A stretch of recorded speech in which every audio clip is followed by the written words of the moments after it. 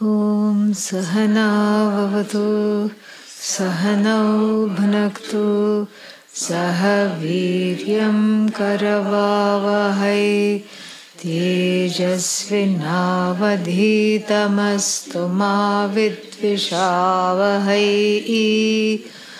Om Shanti Shanti Shanti.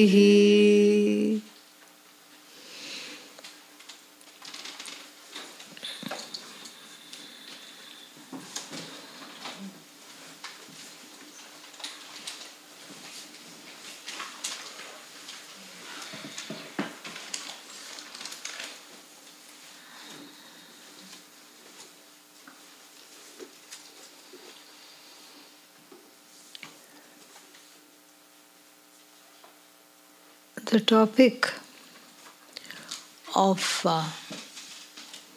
patterns and how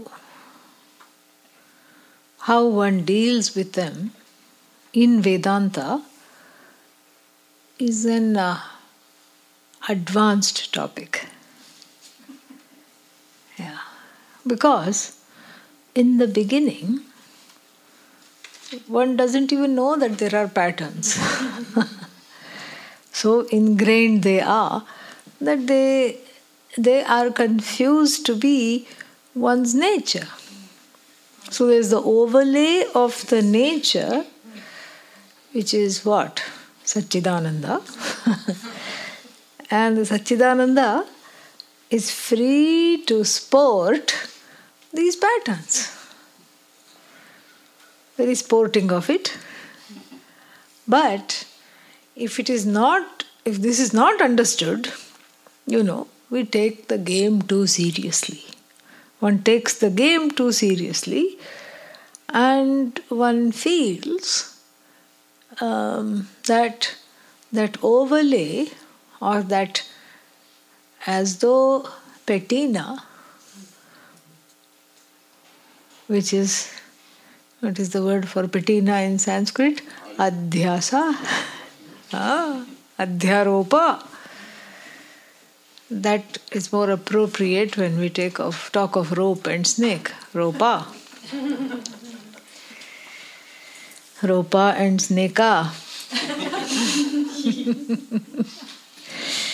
So,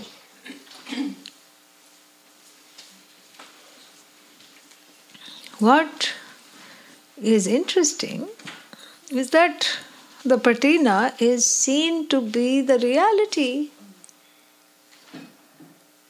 by the observers outside, the people who interact with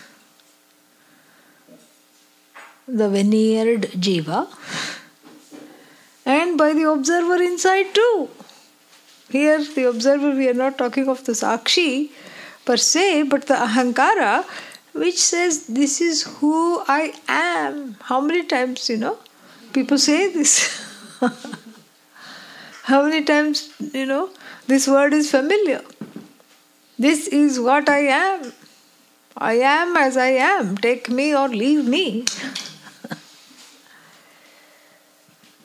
This is who I am. And then when you unpack, this is who I am, it's amazing what all comes out. Comes out means doesn't really belong. Totally, laughable if one is in a position to laugh. Or one can have a good cry over it first before getting to the place of laughing. And, so therefore this is an advanced topic, because in the beginning that overlay is not noticed. And yesterday we talked about samskarya, the action of cleaning the copper pot. But suppose the copper pot is tarnished and there's not a tamarind in sight to clean it, or a rind of a lemon, and it is, let us also assume, in conversation with, in the company of other equally tarnished copper pots,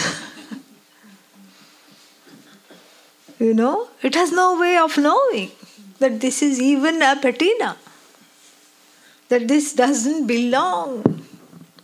This is not I. In fact, Anatma has as though taken over the Atma of the copper pot, the Anatma in the form of the tarnish, which is a result in the case of the copper pot,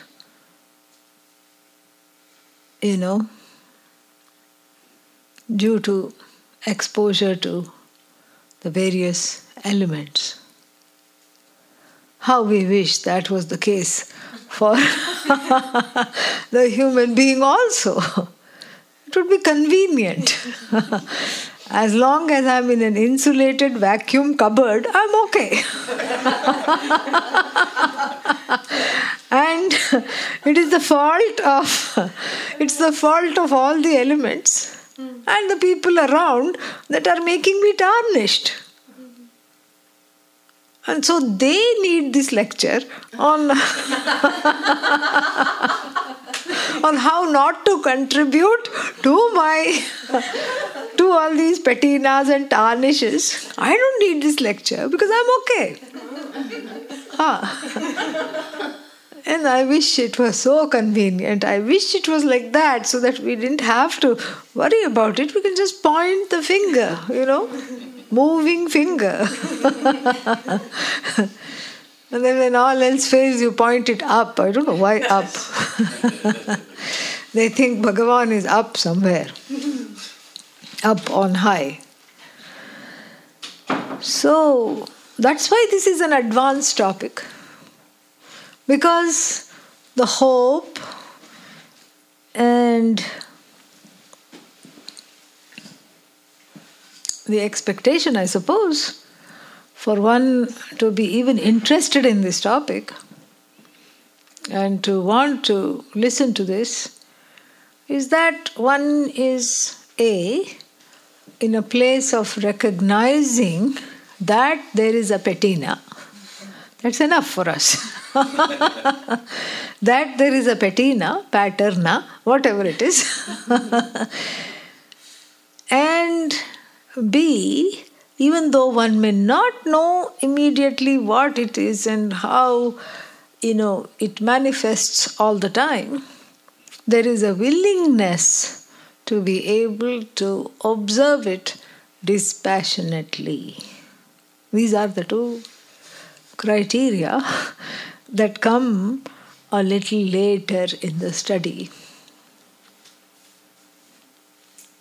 And this is in the case of the adhikaris. Adhikari means a person who is qualified for this study, equipped with everything that we have studied so far, a resolved mind, this, that, so many things. And if we look at the ancient texts, Upanishads, Puranas, etc., and if we look at the adhikaris that we encounter there, we see that there is a slight difference. And what is the difference?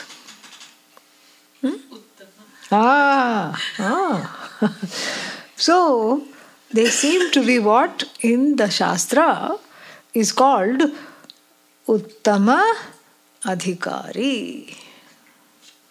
Uttama means exalted adhikaris, meaning, that before they come to the teacher, the patina is not just recognized but eliminated. This is Uttama Adhikari. So there's no point in talking of, patinas because it's not there. Why spend time talking of something that's not there? So they come, brilliant as the sun, and the teacher, of course, is brilliant as the sun, and the teacher recognizes the brilliance, and they shine together. Tejasvinau adhitam astu. This is what we pray. Except it doesn't sound like that because the grammar, sandhis are different. It may not even sound familiar unless I chant it like this. Tejasvinavadhitamastu. Now, I know that. I have heard of that. Actually, it is Tejasvi now, which means right now. No. Now it means for us. Adhitam, our studies, may the studies for us. Tejasvi astu adhitam, may our studies be brilliant. This is, it is a prayer, an expressed desire for the teacher and the student to work in harmony for the teaching to take place, so that there is brilliance all over. So in the ancient times, there was not the need for this so much, perhaps, as we see from the Upanishads. Because, I'm not trying to set up some kind of a romantic past, some spiritual romantic past. It was wonderful then, and what's wrong with us now? And no. So the reference to the ancient times is because we have the Upanishads, which talk about adhikaris who were slightly different from the kinds that we encounter now. And that's because the Upanishad deals with the ideal types, so that we have a standard to follow. And that's important, because part of the problem in Kali Yuga, in the current day, is not having role models to follow. The leadership is lacking. To say the least. Everywhere you look, there is so much wanting. There's so much one is missing. And so therefore, the Upanishads give us a Maitreyi. Upanishads give us Gargi, Lopamudra, Yagyavalkya, Shvetaketu, Narada, all these people that they are not meant for comparison. When we start comparing ourselves to Shvetaketu, there is reason for depression. Immediately. Because by modern standards, Shvetaketu needed only 9 classes before he said he understood completely. Only 9 classes, because after the first class, what we consider class, that only was 3 sentences, but let's be generous over here. By the time it's unpacked and unfolded and everything, okay, 1 class. He said to his father, who turned into his teacher, Bhuya eva Bhagavan Vijñapayatu. Please, oh sir, revered sir, can you please unfold that again? Because he didn't understand. And then again and again. And he only said this 8 times. That means 9 classes. And so, it's not meant for comparison. Because understand that when that comparison takes place, what is it that is doing the comparison is what needs to be addressed. what is doing the comparison is part of that patina. So instead, characters in the Upanishad like Yajnavalkya, Maitreyi, Shvetaketu, etc. are to be seen as role models to aspire to follow. And then it is seen and understood in the way that it is meant, so that we don't, I don't know how else to say it, run the pattern in our study of the Upanishad. This is important. So, the Upanishad has a wide array of Uttama Adhikaris. Some of them did not even need teaching, hardly. Like Satyakama, a young fellow who goes to the teacher and he's very, very, very brilliant. Brilliant not just in the sense of having, what's the word for it? Brains or intellect. Brilliant in the sense of having hardly any ragadveshas, a clear antahkarna, transparent, free of the fog of, the overlay of patterns, some of them very deep set. And he was available for the knowledge. But yet, he was not spared from cow duty. You know cow duty? Think about that. If he had to go to cow duty, what does it say for us? So he goes to the teacher and he says, I would like to gain this knowledge. And the teacher hands him one cow, just one cow. He doesn't even know whether it's male or female. And he's told, don't come back until it becomes 1,000. And it's not just adding zeros. One is there and I'll add 3 zeros. No. Don't come back, the teacher says. In other times we have seen the key to the cowshed is given. For the student who was aspiring, the key to how to lead the life. This is not the key to Satchidananda, it is the key to what? The stables. That's why it's called stable, because that's where you go to get stability. Because who goes in the stable is very unstable as a student. So here, such a brilliant student, and we don't know if it's the same Satyakama in the other Upanishad, but it sounds to be the same, who was raised by a single mother, Jabala, and who didn't know who his father was. And he desired to go to the Gurukula, and it was some kind of a open house where they were doing all kinds of interviews, and he sought his mother's blessings. He says, I'm going to go, I'd like to go, but they'll ask the father's name. Who was my father? Who is my father? She says, I really don't know. You've been busy working as a maid in so many people's houses. I have no idea who your father is.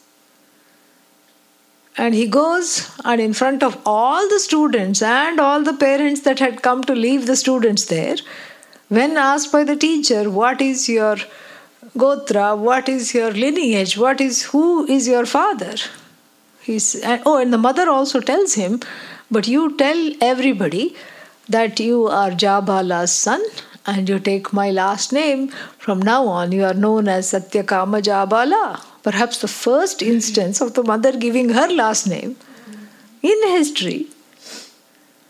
And he goes and he repeats exactly, without any shame, without any pride, without any worries. He just repeats it. He says, my mother worked in many people's houses, so she doesn't know who the father is, but she told me that she has raised me to be an honest boy, and my name is Satyakama Jabala, so for my last name you write my mother's name. And the teacher is so happy.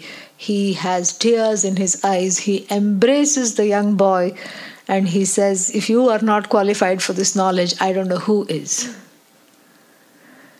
And then later on in the same Upanishad, we see him asking the teacher for this knowledge, presumably after studying the chanting and all these other things, doing the first portion of the Veda. And the teacher says, this is a different story of the same boy, perhaps. And the teacher says, don't come back till this one cow is 1,000. And even someone as brilliant as Satyakama sits down because he's a little depressed. He's like, what is this? When will this cow become 1,000? I hope it's pregnant. We don't know. I hope it's expecting at least one baby. How am I going to go back?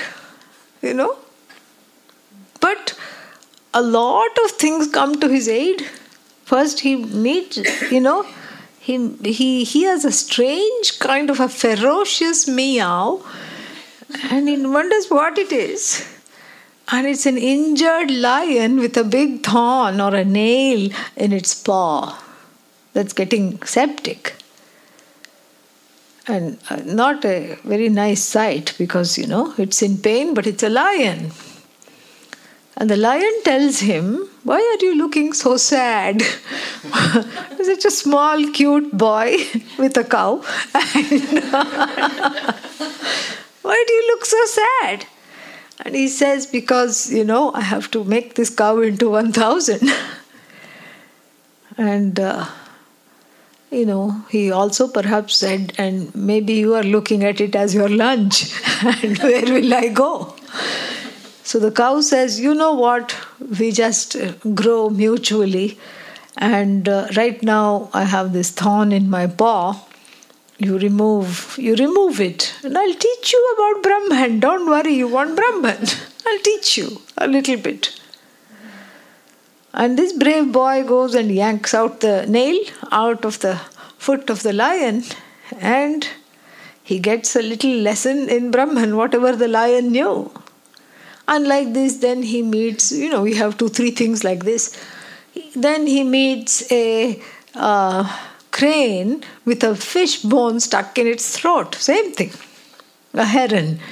And he removes the bone and learns a little more about Brahman.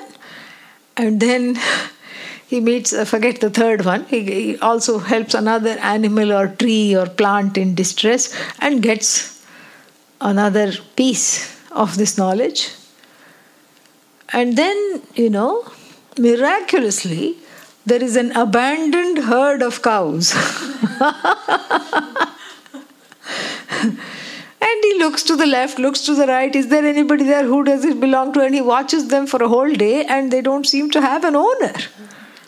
And he says, come on, boys and girls. And they obediently follow him. And he goes to the teacher. And the teacher is so thrilled with him. And the teacher says, your face shines with knowledge. Tell me what you know. And he says, no, you tell me what you know. That's why I'm here. A very beautiful story. And what we learn from this is that, what patterns, what habit, where? It's just, it's all to show that the teaching is not difficult. It's very simple. And life itself is a teacher in the sense of, not Shvetaketu, what's his name? Satyakama's, encounters with the animals. The lion is a, sign of ferociousness, anger, intractable emotions, which he conquered. He conquered the fear of those by attending to that. And the heron is a sign of,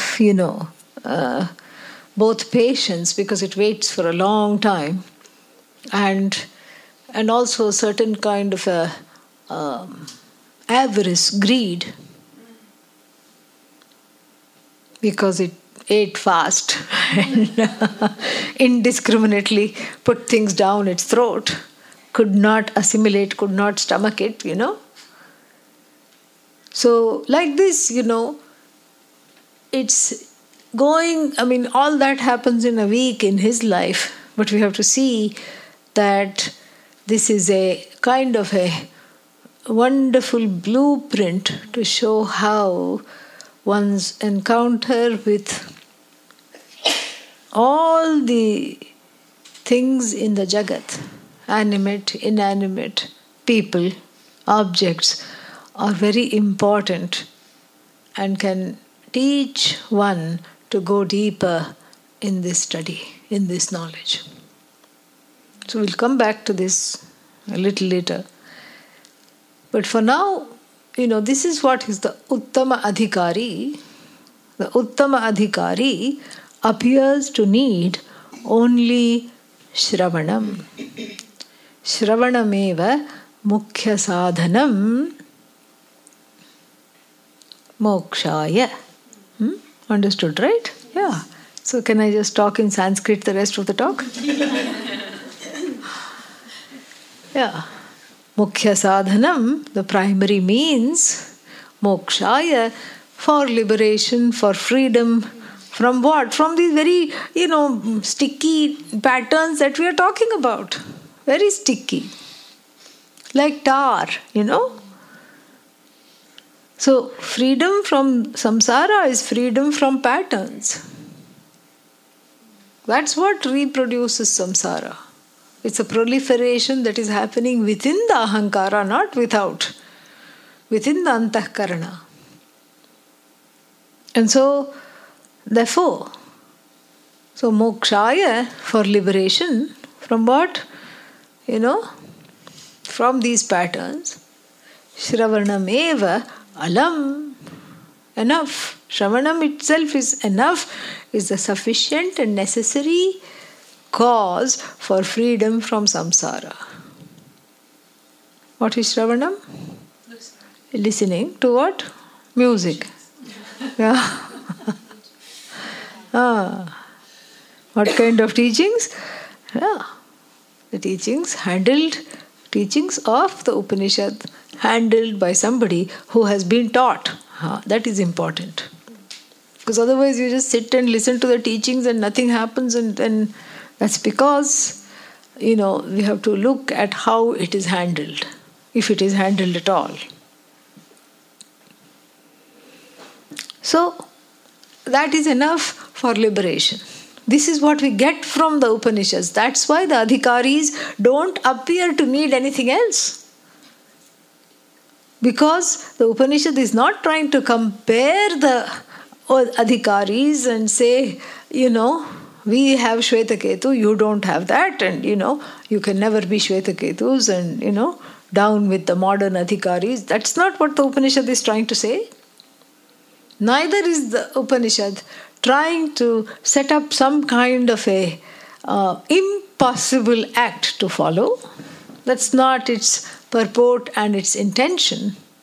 The purport and intention of the Upanishad in repeatedly showcasing these Uttama Adhikaris, these exalted students of knowledge, is to drive home the fact that listening to Vedanta is the primary cause for freedom from bondage, from the notion of bondage, and is the sufficient cause. Nothing more is needed. Shravanam is it. Then, supposing someone says, Shravanam isn't enough. There is a little scope to say that. Also, there is space made to say that. There is space made to see that because we see that clearly in Yajnavalkya and Maitreyi dialogue. Atma vai are drashtavyah. The Atma has to be seen means as though clearly, as though you're looking at it. Not that you have to look at it because you can't, it's you. But the Atma has to be clearly seen, as in clearly understood. Darshanaya kim kartavyam. What should I do to be able to, as though, see it clearly? Atma va are shrotavyah. Are means honey. He's talking to his wife. Atma vai are shrotavyah. So what should I do? In order to understand the Atma, I have to listen to it. And when that is not enough, so that should be enough, because we see the example, of Shvetaketus, Satyakamas, so many, students. Indra, Narada, everybody. We see them gaining this knowledge after, 1 or 2 classes and getting up and going. So, supposing the Shravanam is not enough, then obviously there is something in the way. There is something not quite right.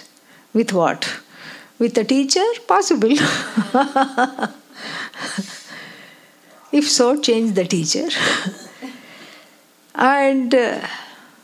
But if the teacher is fine, there is no need to change the teacher. Then what? Then we have to see what is the inhibiting factor that is standing in the way of my enjoying this knowledge. Atmavare mantavyah mananam kartavyah. So do this thing called mananam, which is not instead of Shravanam, because mananam without Shravanam is dangerous. Mananam means meditation, thinking and having opinions about the Upanishad. Without Shravanam is bad, because that means you are trying to interpret the Upanishads with the same patina that you are wanting to get rid of.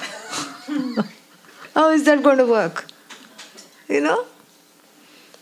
So mananam means, the removal of what we talked yesterday, or day before, samshaya. The word samshaya, very well, shaya, sleeping. We think of doubts as active. And actively, drilling a hole in the brain and not letting us concentrate and worrying and whatnot. But the Upanishad has its own way, the language has its own way of defining the word doubt. Doubt means where you're sleeping to your nature. That's all it is. Nicely sleeping to the reality that one is supposed to be living. Samyak shayanam, really. So samshaya is doubt, and the removal of doubt is an important process when the Shravanam is not enough. Don't say when the Shravanam does not work. It works. It's working. But, it's like, one is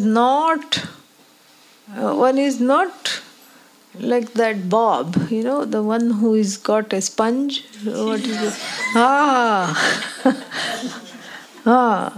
So, one is not like that sponge to absorb. So, what if there is, instead of a sponge, there is something that is actually repelling the knowledge? Not only not absorbing, but repelling, because there is a covering that whatever. And so that means the first way of dealing with this is doubt removal. Samshaya nivritti. And the doubt removal is always during, asking questions, talking about what is one not understood, And usually the same people will have the same questions forever. And we see this in Arjuna. Same question.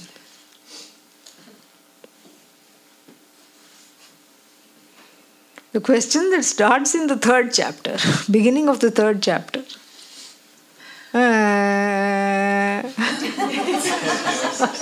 That's how it starts. Oh, that doesn't sound like Sanskrit. I'm translating it. I'm doing an emotional translation. That's exactly how it sounds.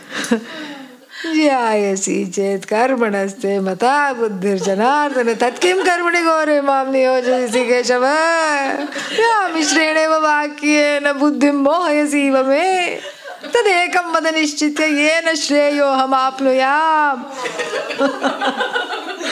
Doesn't need a translation. You got it. I told you I can get away with talking in Sanskrit the rest of the time. Oh, if you say that karma binds and knowledge frees, why are you asking me to do this terrible karma? Which has made me freeze instead of made me free. So 3rd chapter. 5th chapter. Same thing again. Same question. Now he dresses it up a little bit. He's wearing a frock, you know.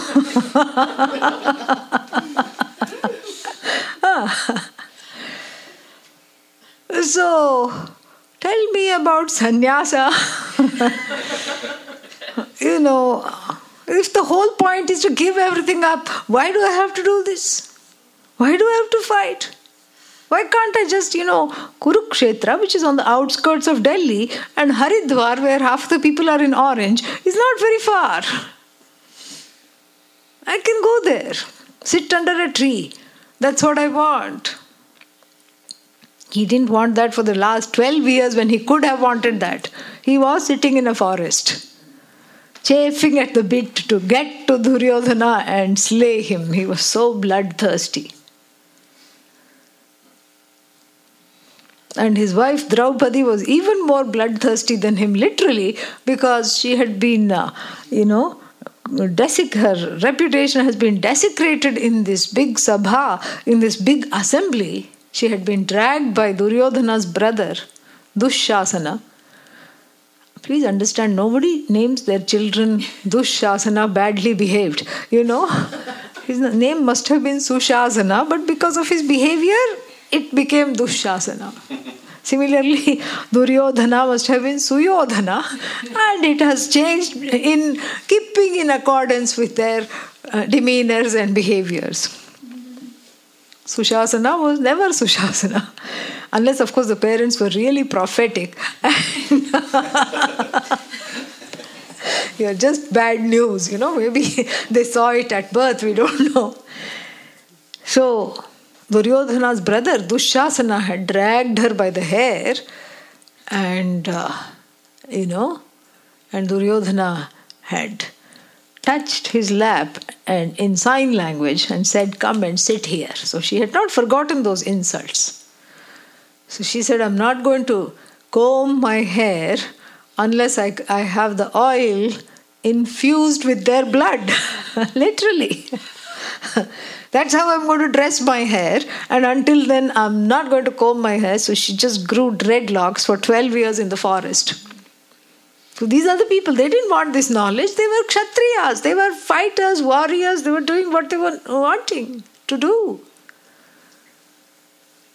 So, suddenly for him to want this knowledge is suspicious at best.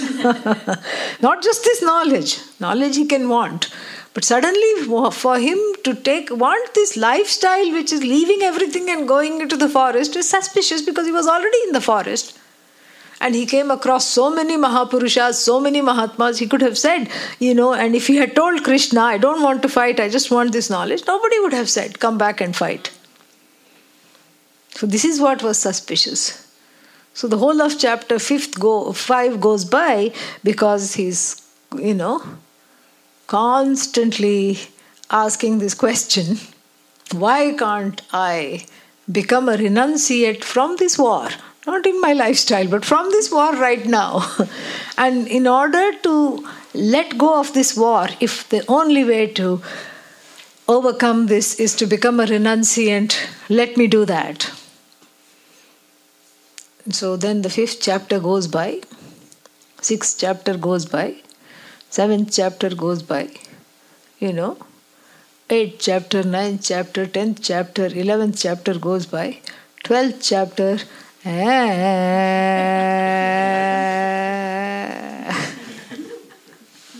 same question comes back again, same question. Now in addition to a frock, it's wearing overalls. That's all it is. It's getting a little more dressed up. That's what it is. Tesham ke yogavittamaha. People relate to you in different ways. Oh Arjuna, oh Krishna, Arjuna says. Evam satata yukta ye bhaktas tvam parupasate. So many bhaktas are there. Which bhaktas are better? Which bhaktas are better? See, the comparison is already there. Those who see you as formless or those who worship forms, who is better? Krishna is not going to fall into that trap. So as a result, the 12th chapter is extremely confusing if you don't read it from with the eyes of the Pramana and Vedanta, really. You can go away thinking wrong things.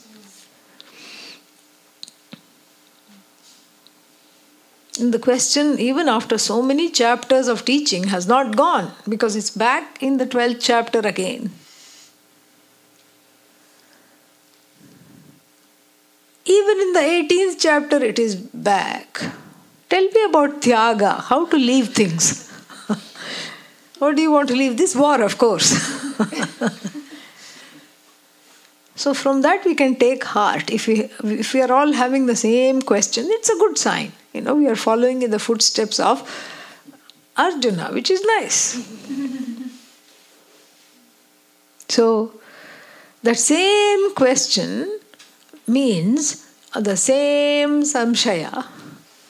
And that same samshaya, if it is there, year after year after year, it indicates that there is a pattern out of which the same kinds of questions are arising. There is something, we have to see the wellspring, that which is feeding this question has to be looked at. So this is Mananam, asking questions, part A of Mananam. Part B of Mananam is to allow oneself to ask the questions in the light of whatever one has studied, and the answer does come. And so, meditating upon the Upanishads, how come it's like this here and like that there, and sort of, using the brains, but in keeping, anukula, in keeping with the Shruti. Yukti, logic, is used. Shruti, anukula yukti. Yukti means logic. Shruti means the teachings. Shruti anukula yukti, a logic that proceeds in accordance with what I have studied. Not a logic that defies what I have studied, because there is a problem there if it does that. Then you're better off asking questions. So this is called Mananam. Atma vai are mantavyaha. Mananam, mananam, mananam, mentation. And then what? Still the promise of the Upanishads seems to be a promise out there somewhere, hanging in the ether. Self-knowledge and the fruits of self-knowledge, at least in this lifetime, may not be for me.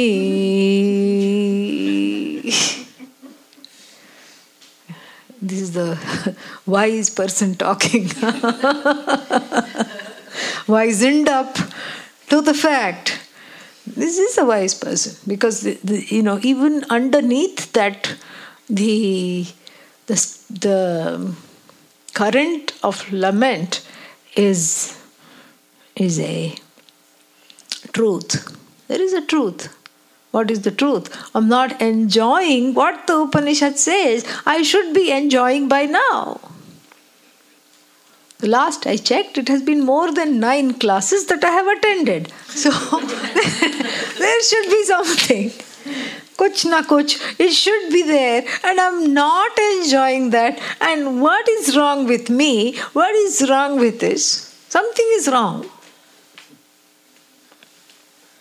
So underneath the lament is a wise, observation. If one is able to make it, something is not right.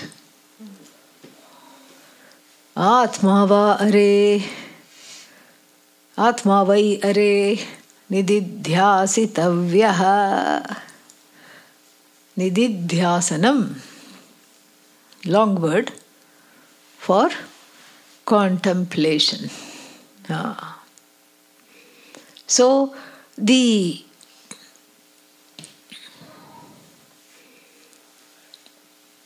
technically the samshaya, the samshaya means what?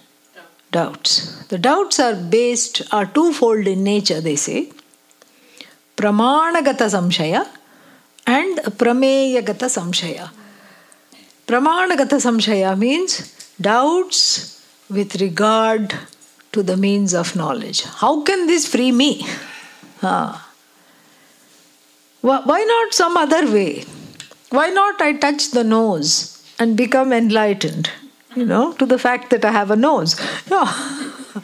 Why can't I touch the nose and know I am Satchidananda? Why can't I touch the toes, either mine or the Guru's, and know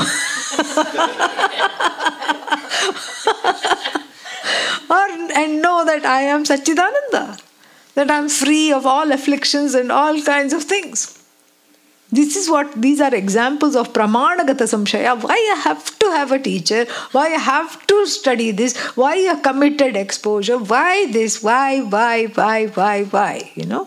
This is questioning the pramana. How come it works? Why does it work? How come it's not worked for me? And that means it is not there. This is pramanagata samshaya. What if the teacher is, mistaken? What if the teacher is not teaching me properly? What if the teacher's personal life is horrible and then they are trying to teach this? How will I learn? This is all pramanagata samshaya. And the second kind of doubt is what is called prameyagata samshaya, which mananam should address. Prameya means, that which the pramana reveals is prameya. So what is prameya? What does the pramana reveal? Self as what? Ishvara. So prameya, that which is to be known is Ishvara. So prameyagata samshaya, Ishvara, Shmishvara, Vedanta, Shmedanta. Where is this Ishvara? Big deal. So many people go without knowing this Ishvara. So what? If I also don't know, so what? Why? And then on top of that, I am this Ishvara. Why should I know this Ishvara? I know myself enough. Today Ishvara is mad. Today Ishvara is sad. Enough. And so this is what is called prameyagata samshaya. And this is what mananam, the second line of remedy, when shravanam doesn't work, when shravanam is not sufficient, should take care of these two kinds of samshayas. If that doesn't happen, then the place where those samshayas are arising from have to be looked at, and that looking deeply into the source of those patterns which are churning out these kinds of feelings. I'm not worthy of this knowledge. What Ishvara? How can I be this Ishvara? And what is this, who is this teacher? Why this way? Why all this? That has to be deeply looked at, loved up and integrated. And that is the real meaning of nididhyasanam, aka Viparita Bhavana Nivritti. Viparita means opposite. Bhavana, feelings, experiences. Experiences, feelings, thought patterns that are opposite to what? Opposite to the teachings. Completely opposed to the teachings, my feelings are. The teaching is saying you are the whole, there is nothing more you need and you are fine and everything is fine. But I feel unfine or unrefined and I feel like an idiot and I feel like, I don't deserve this knowledge. No wonder the knowledge is not talking to me because, it's just all nice in the books and nice to listen to once in a while, but that's the extent of my engagement with this knowledge. Somehow, to put it in English, one finds that one has plateaued. Plateaued means flat line, plateau. In the beginning, the Vedanta classes are, woohoo, yay, yippee, I'm Brahman. And while saying that, one gets a catch on the side. I am Brahman. So, in the beginning, there's a lot of, activity. And then after that, there seems to be a flat line. Plateaued.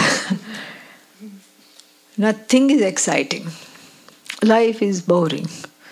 Boredom is really not an emotion, It is a indicator of certain emotions being buried, which should not be, which should be looked at. So, but what one has access to is only this long, endless boredom, which one confuses for a feeling. And this boredom means like there is a certain kind of an apathy. Apathy towards life, apathy towards, of course, the Shastra, apathy towards the family, apathy towards the work,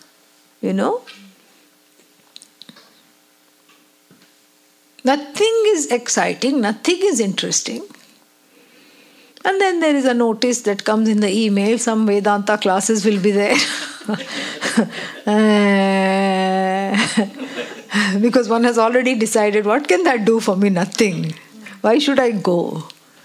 Why should I make the effort to go? Because what's the point? What is the point? Nothing will happen because I've already studied, been there, done that. And then I've studied also the 6th chapter of the Gita, which suggests that I have been there and done that in other ways, in other lives.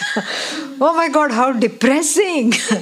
If I haven't got it in the last 3 lives, what's the guarantee I'll get it now? So forget it. Why even attempt? The teacher you see coming, you duck under a bush. Hold the breath for good measure. You love the teacher, of course. But there is such a deep sense of disappointment, mixed in with a salad dressing of shame that you just cannot face it. Can't face yourself. And facing the teacher is facing yourself, really. The teacher is a walking, talking mirror. So on a bad hair day, you don't want to look in the mirror. Nobody does.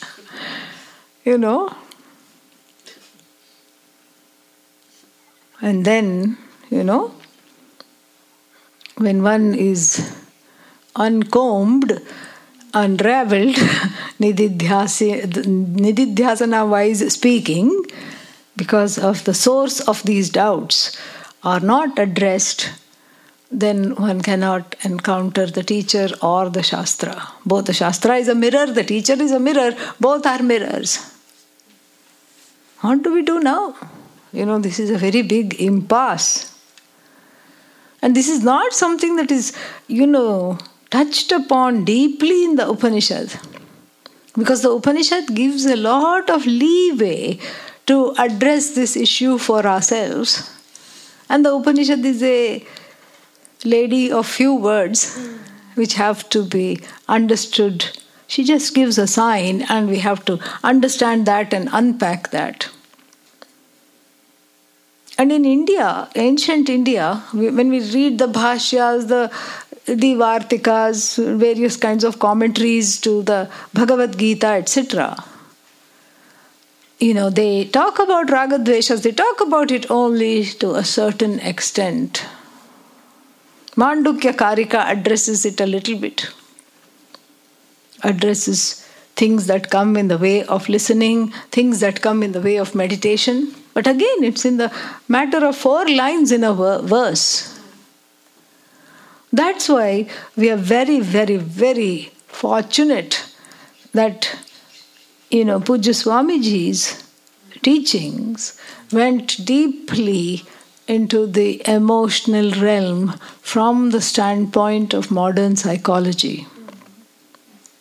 So that we can use the Upanishad, the wisdom of the Upanishad, in the light of this modern psychology and understand it fully as it relates to one's life, so that one can make progress, where one can come out of this impasse.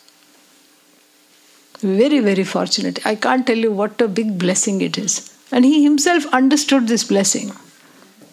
Because in teaching, one time, he was giving a talk on the 2nd chapter of the Bhagavad Gita, and what he liked to call raga dvesha psychology. And he said, I haven't done too badly, have I? I have done good, he said. And he said, if Adi Shankara were to manifest right now, right here, I think he would pat me on the back and say, good boy. It was so beautiful. It was said without a whit of pride. It was just a fact. It is really a fact. That he has furthered this sampradaya, the parampara. That's why the parampara is so important. The parampara has thrived under him, and under his able hands and way of teaching this, the parampara has not just thrived, has added a new way of looking at things.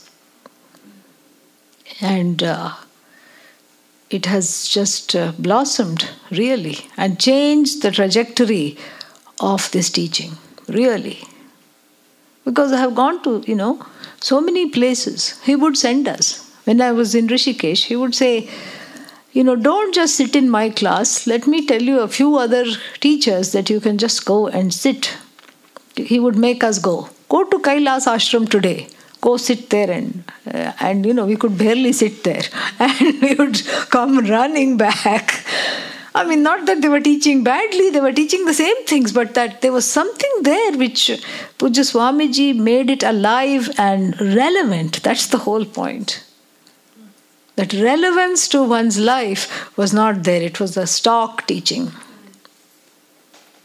Completely in keeping with the Shastra, authentic, stock and ancient teaching, but there was not that adaptability to one's, situation.